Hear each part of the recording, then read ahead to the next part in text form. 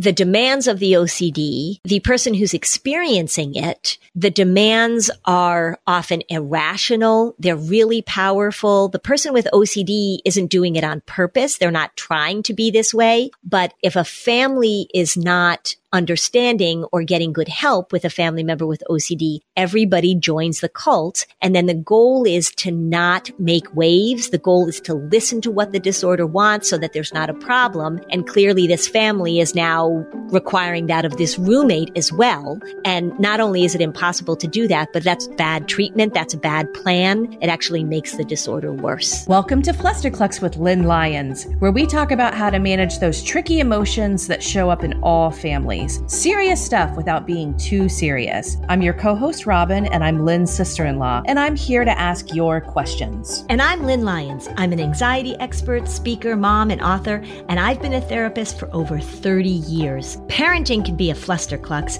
and I'm here to help you find your way. And I'll even tell you what to do and what to say.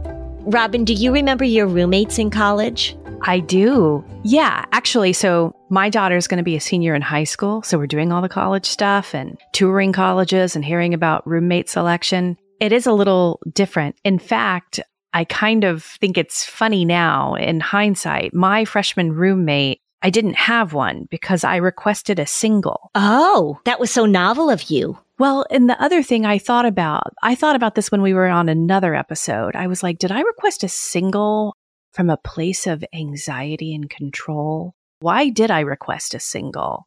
And I did get a single, and I was next door to a woman who also chose a single. And I have to say, she is probably listening right now to this episode and one of my dearest friends. So, for real. Yeah.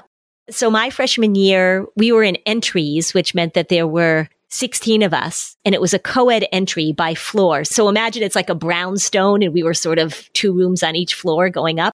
And I was in a triple. It had 2 bedrooms and a living room. And I was in a room with one of the girls, and then the other girl had a single. We planned that halfway through the year we would switch, but we never did because it was fine. And those 2 women now were such kind, sweet girls. Like, they were so easy to live with. They ended up being next door neighbors in Connecticut. Oh, that's a nice story too. I just saw them recently at a college event, and they're just like very good friends. You know, as you say this too, we're sort of starting out with somewhat rosy stories of freshman year, which I certainly had. But when I think of all those years in school, I was assigned other roommates. And even though I was lucky enough to live with some delightful women, there was one that had a pretty bad eating disorder that I would witness. You know, there were a couple of things that happened. Yeah, for sure. I have one friend, she told me her son's freshman roommate, he would wake up and the friend was sort of touching his toes. Not his own toes. Isn't that weird? Okay. Well, that's like, I think, okay. So yes, living with other people at random, and even if you chose them based on their social media profile, it is still at random. There's going to be a whole adventure happening within those cubic feet that it's good to start talking with your kids about how to manage it and how to expect the unexpected. Yeah. And I think that one of the things that's interesting that has changed over the last few decades is that kids sharing a living space, like a bedroom or sometimes even a bathroom with multiple people, that has become less frequent. There are a lot of kids who are going away to college and they've never lived in a small space where they had to share things in this way. It's true. I remember reading a study that the average square foot per family member in the United States continues to just keep increasing.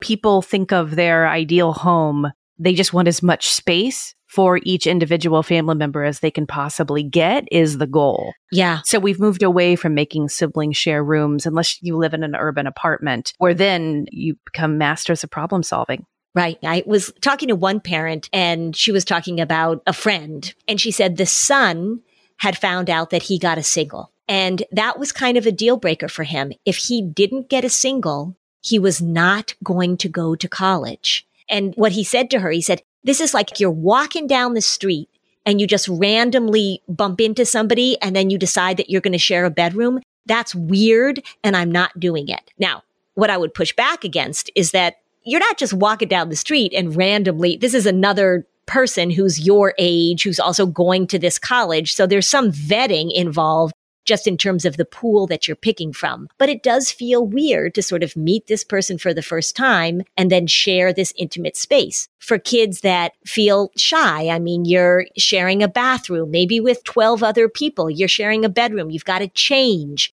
You've had different sleep schedules. So there's all sorts of challenges that come up with this that are legitimate.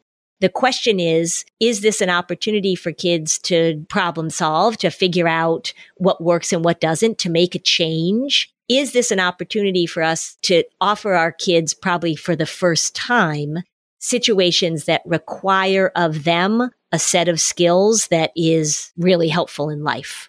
I agree. I've had a lot of roommates because I was a summer camp kid. And then I did one summer program, a pre-college program, where I was assigned someone. In hindsight, it went really badly. I would even call her a bit of a bully. And I think about that and think about, well, was it really that hard to live with a young woman she and her friend that she made, they weren't my cup of tea. But I dealt with it. And I think that one of the things to think about going in with a roommate, it's almost like they're a colleague, not a best friend. So you think of like a roommate and sharing this dorm room, it's like a business. So there's like a slight formality in a sense to go into something where it's like, I'd like to be a cordial colleague. I hope you're a cordial colleague. We're going to set the tone, but it's not a great place to go in without any boundaries. And I think that one of the things that's interesting is right now with schools, and not everybody has to opt into this, but you're trying to like match make. So they go on, you're going to pick a roommate. It's sort of like a dating app for roommates. And I think that one of the interesting things that happens with that is that it increases the expectation that this person is going to be your perfect fit, that you have found somebody who is going to work for you. And then if you're not as compatible as you thought based on your interactions on social media, if you do have some disagreements, it becomes even more difficult for kids to adjust and adapt. So there's some trickiness to this in terms of how high the expectations are. And I think I used to tell kids all the time, I used to say, look, this is a roommate. You have to get along with that person. But it's not necessary that they be your friend, that they be your best friend, that they be your buddy. I think with now the choosing, that the expectations are sort of, it's flipping the other way, right? I have found somebody that's such a perfect fit. As you say this, in the old school way, and I still believe this happens at certain schools because I know not all schools allow you to kind of go out like a dating app kind of scenario, and they still do the assignments. But the questions that they asked, at least when we were going to school, I'm sure are still asked in this. Because it's not about if you're both Swifties or if you're both really into certain things, that's actually not the way that you put people together. And schools long knew that. It's about temperament. It's about personality. It's about living habits. It's great if you end up liking some of the same music, but that's not really how will you both be during exam week. When you have to work really hard, how will you align in that way? So when you go to that whole social media sort of exploration of who was my fit, it's just all coming from a place of ego. Who is my match that is satisfying me egoically? I totally agree with you. Here's the attitude or here's the approach that I think is problematic is that you're trying to find the person that works for you rather than looking and saying, how can I be a good roommate or how do I get along with people that I have differences with? It becomes this person needs to be a good match for you. Right. We talk about this all the time. It's my biggest challenge. I talk about it with my kids all the time because I don't think a lot of adults think of this way. When you are looking for your friends from that place of ego, you are looking for someone to validate. You're drawn to people because they make you feel cooler, prettier, smarter. It's just not a good pattern. And some adults carry that pattern all the way into adulthood. You know, it's a clique mentality. I hang out with these people and it makes me feel a certain way.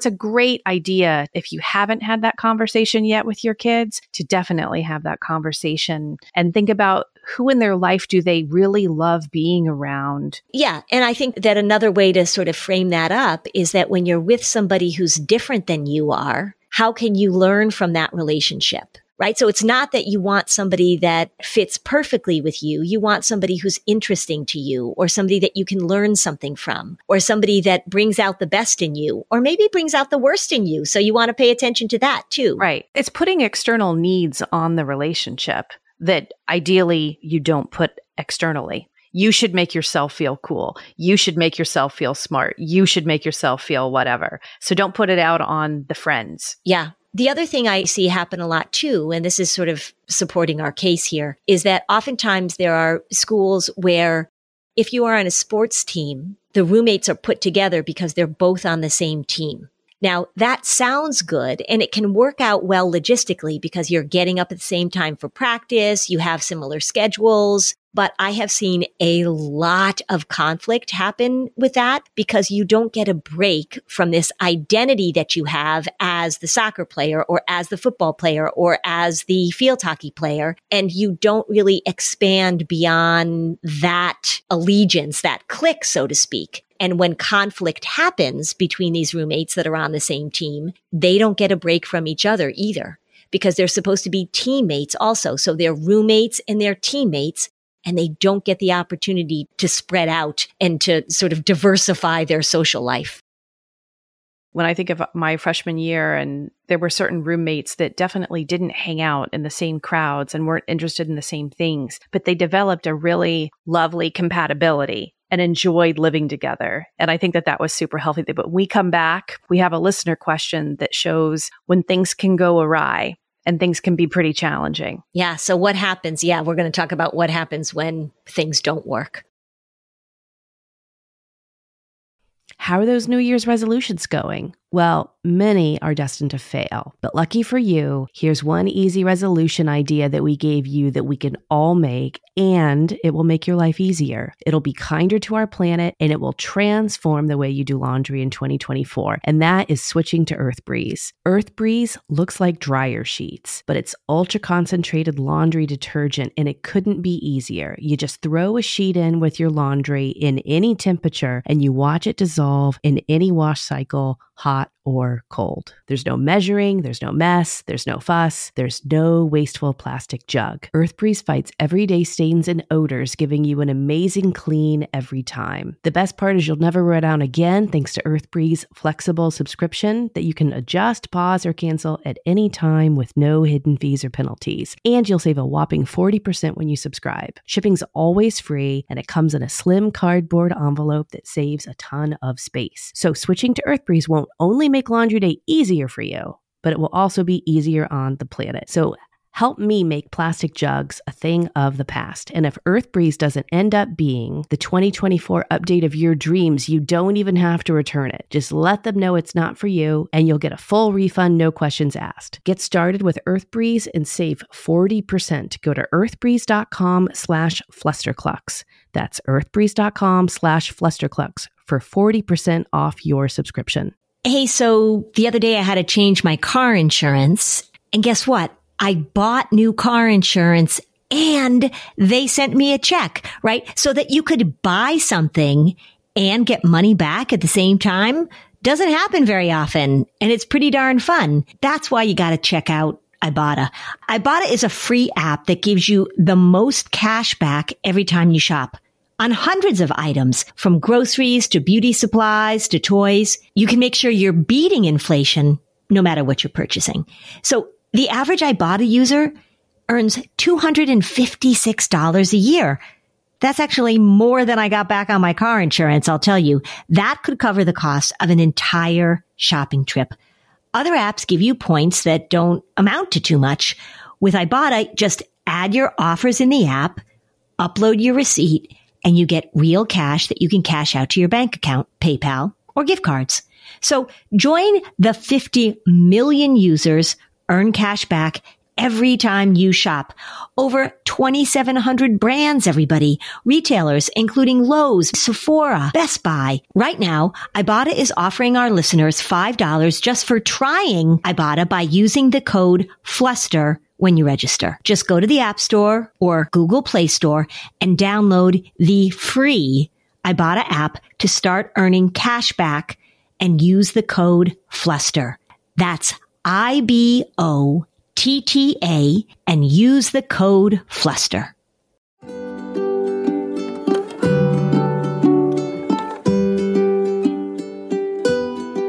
Okay, we're back. Okay, Lynn. So we got a listener question that sounds like a whole Flusterclux episode. It's long, but the details are necessary. My freshman daughter has a roommate with OCD and anxiety. My daughter has been told she can't do this or that, etc. Recently, the roomie started liking the boy in the next dorm room and everyone is friends with him. But when my daughter posted a Be Real post with him, the roomie got so angry and told my daughter she couldn't talk to her until she spoke with her therapist. The therapist told her roomie to act like it's a bowl of marbles. My daughter would lose marbles because she posted with him, but she could gain marbles when she didn't hang out with him when she asked. My daughter has no interest in this boy, but now can't even say hi to him. My daughter walks on eggshells, and even the girl's sister calls my daughter to tell my daughter what to say and what not to say. Please help. Oh boy. Yeah. For those of you that don't know what a Be Real photo is, there's an app where you just take a picture of what you're doing in the moment. So it's supposed to be a spontaneous, sort of unscripted photo. So if you don't know, that's what she's referring to. Okay. So there's a lot here. Let me just say also that as a therapist, we get misquoted all the time. If the therapist said that it is the job of the roommate to earn marbles or lose marbles, right? I wouldn't say that as a therapist, but I also want to make sure that we know that maybe the therapist didn't actually say that, because that seems like a really unhelpful thing for a therapist to say to somebody who's got OCD. This is one of the issues that comes up, and you should think about this both from the perspective of your child having a roommate or also your own child. If there is a significant mental health issue, if your child has a roommate, like Robin, you said that you had a roommate that had an eating disorder. I had that same experience. It wasn't a roommate. It was a suite of girls. And there was a girl that was very actively bulimic in our suite. Yeah, same here. Yeah. We couldn't help but hear it and see it and notice it. If you have a roommate that has a really active issue, so OCD, an eating disorder, they're depressed, they're having trouble with substance use, this is a time when you want your child to be able to come to you and also go to the people at school that are going to help with this, because it is not fair to ask an 18-year-old, a 21-year-old to take that on. So what's happening in this question is that not only is this roommate being asked to deal with her roommate's very active OCD, but she's being told by family members and perhaps by the girl's therapist about how she is supposed to manage this girl's mental health issue. OCD is really difficult to deal with. We've done plenty of episodes on having a family member that has OCD. You can imagine how hard it would be to deal with that as a college student. So this would be a time in which I would absolutely have your daughter go to somebody at the school and say, this is untenable. This is what I'm being asked to do. This is what I am being told to do. And this disorder right now is actually impacting my ability to live, to go to school, to have relationships. I'm also struck by the fact that the family of this girl with OCD isn't really understanding how much they're accommodating it. And this is what happens. The OCD is in charge.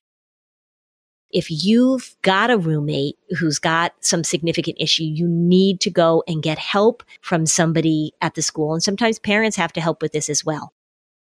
Let's pause for a second and give some context for listeners. Whether it's anxiety or OCD, there's a lot of dictation of behavior of what one can and can't do. And you talk about anxiety being the cult leader. But of course, OCD is absolutely like a cult leader on steroids. Correct. And the demands of the OCD, the person who's experiencing it, the demands are often irrational. They're really powerful. The person with OCD isn't doing it on purpose. They're not trying to be this way. But if a family is not understanding or getting good help with a family member with OCD, everybody joins the cult. And then the goal is to not make waves. The goal is to listen to what the disorder wants so that there's not a problem. And clearly this family is now requiring that of this roommate as well. And not only is it impossible to do that, but that's bad treatment. That's a bad plan. It actually makes the disorder worse. Right. So this disorder has gotten worse and worse for this young woman,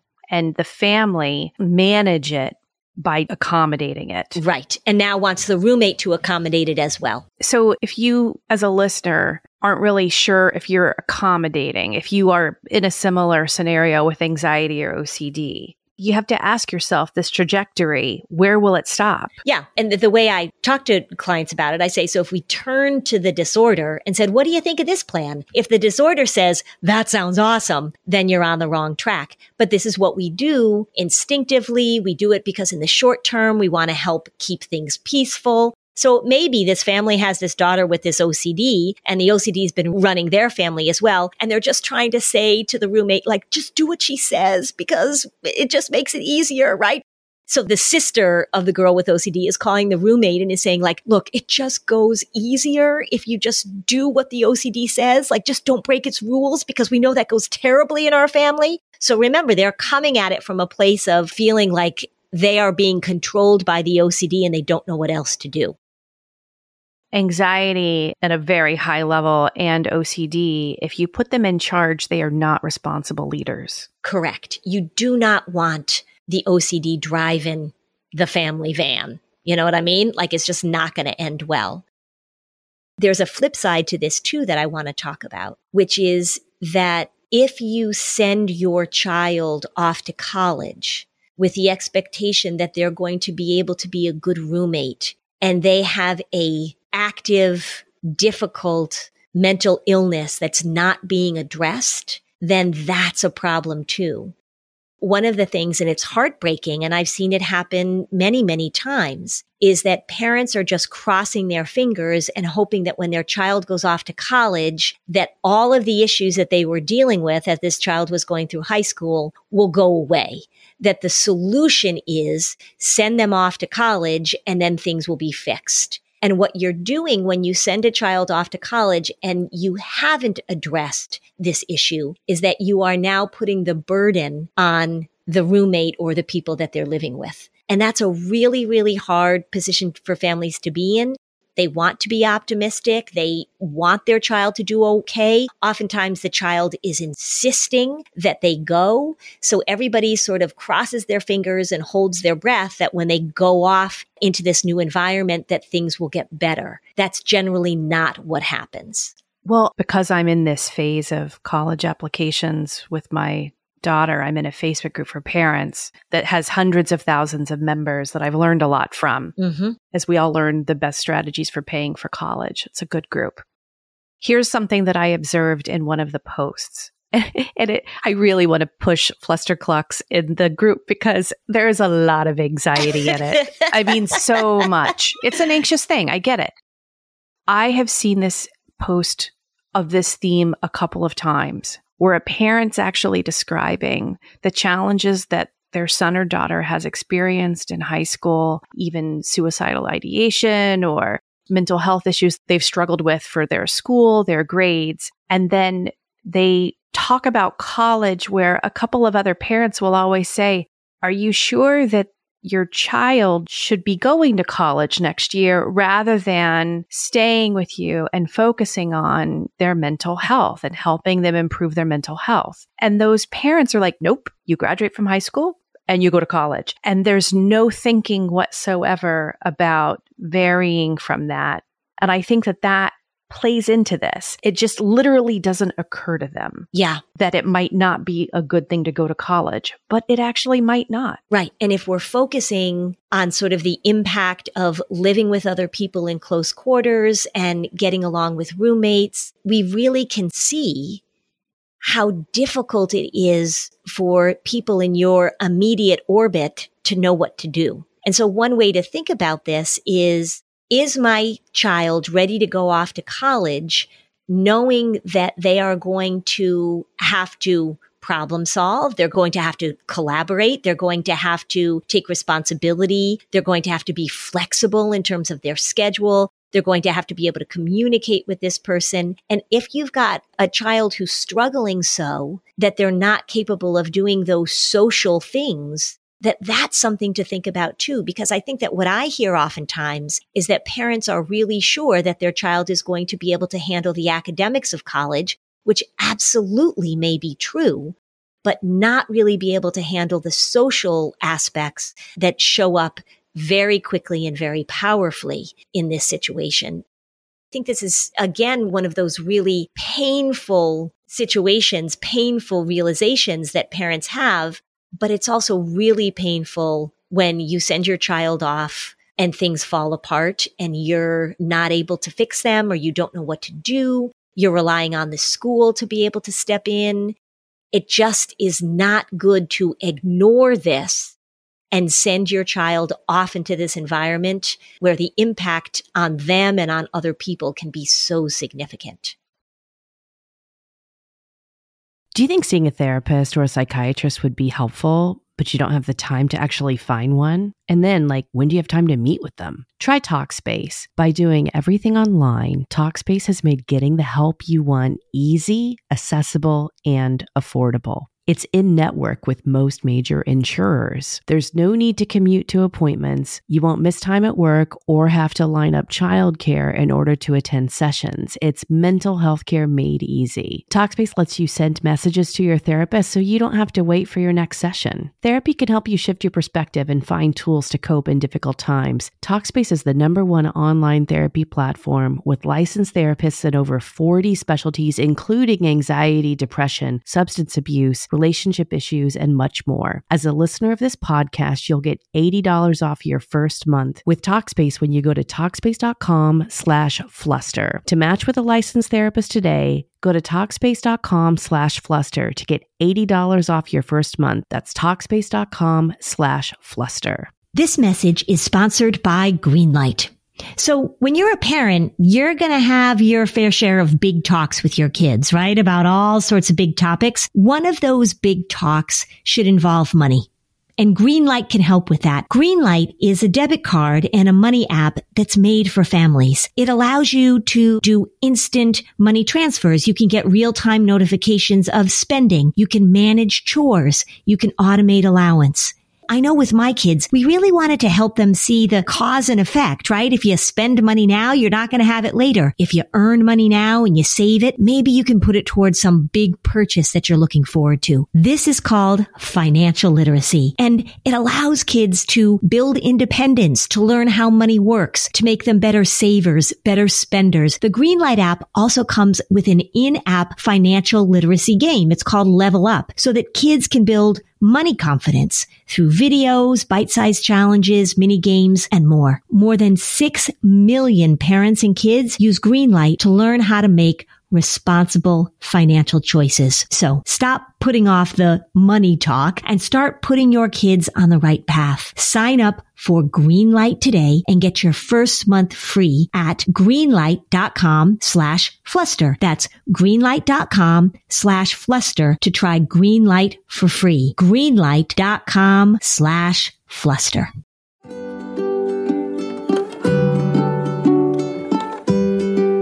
Okay, so now back to the show.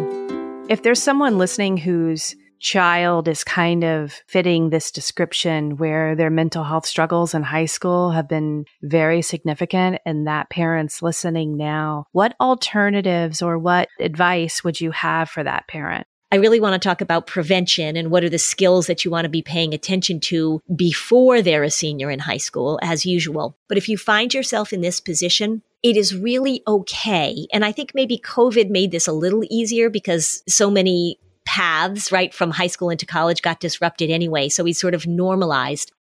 But taking time off between high school and college should be more accepted and more common. It should be more of the norm. There are a lot of kids who just don't have the basic skills in terms of autonomy or maturity, or they don't feel confident in their ability to handle social situations.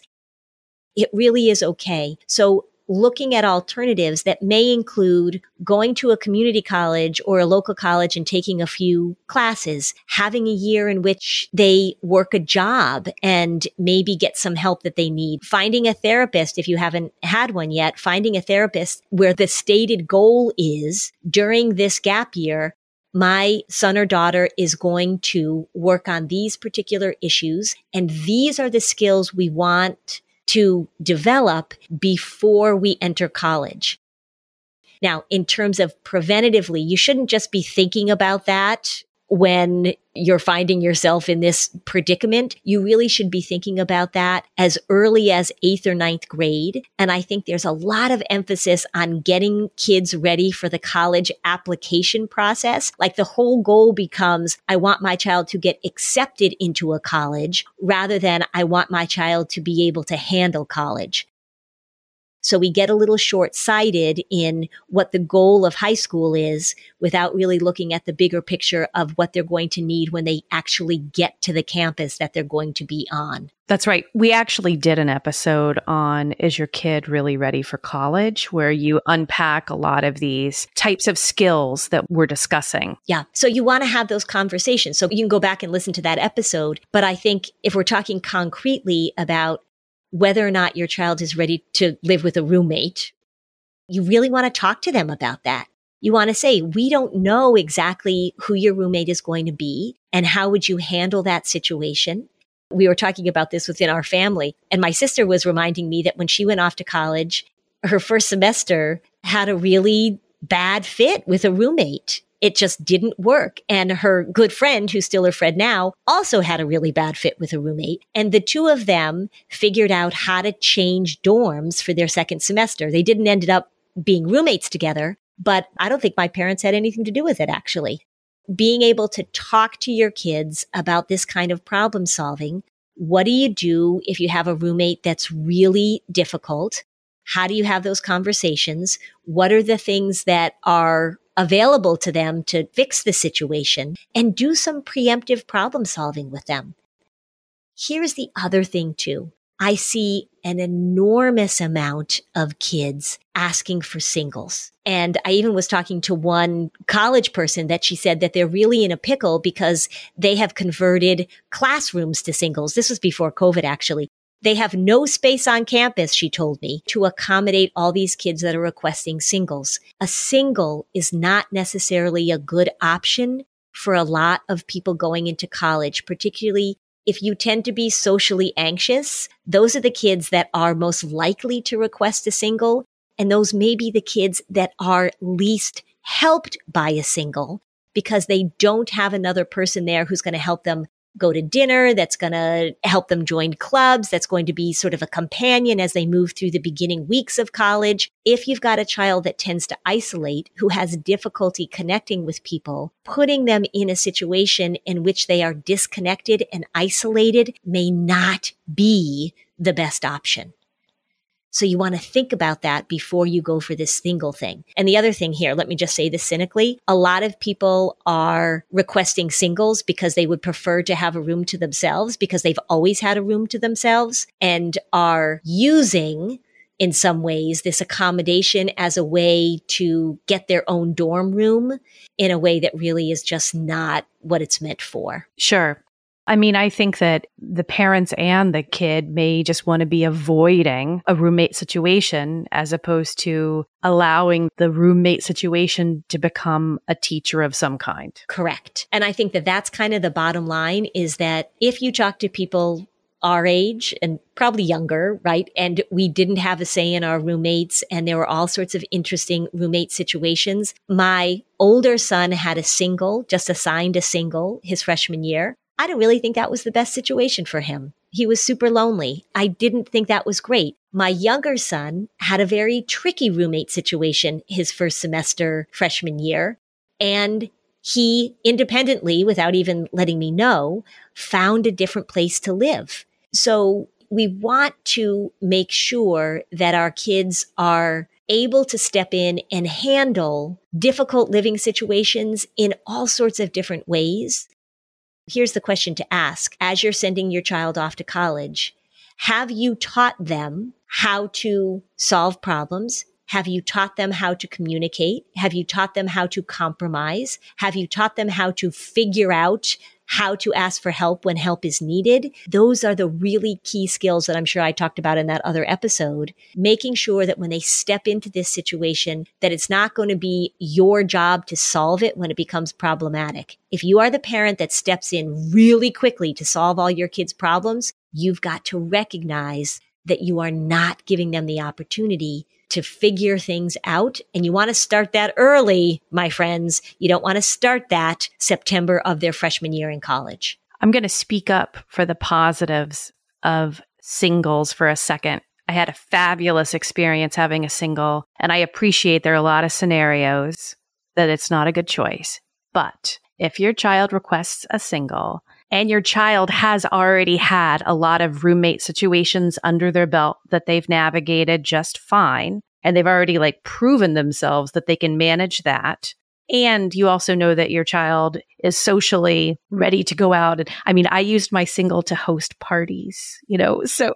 So if there's anybody who could successfully have a single, it would be Robin.